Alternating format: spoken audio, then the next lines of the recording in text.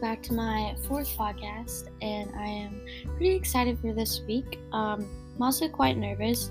I'm kind of behind on my stuff. I just got my devices for monitoring air quality, which is really cool, so I need to learn about those.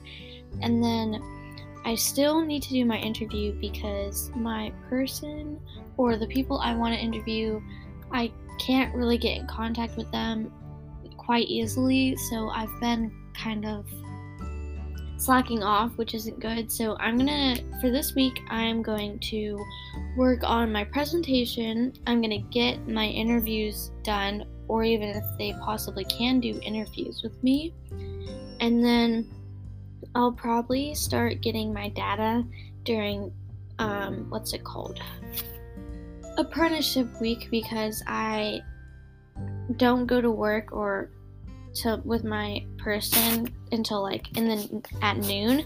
So I'm gonna take my data during from 8 to 11:45.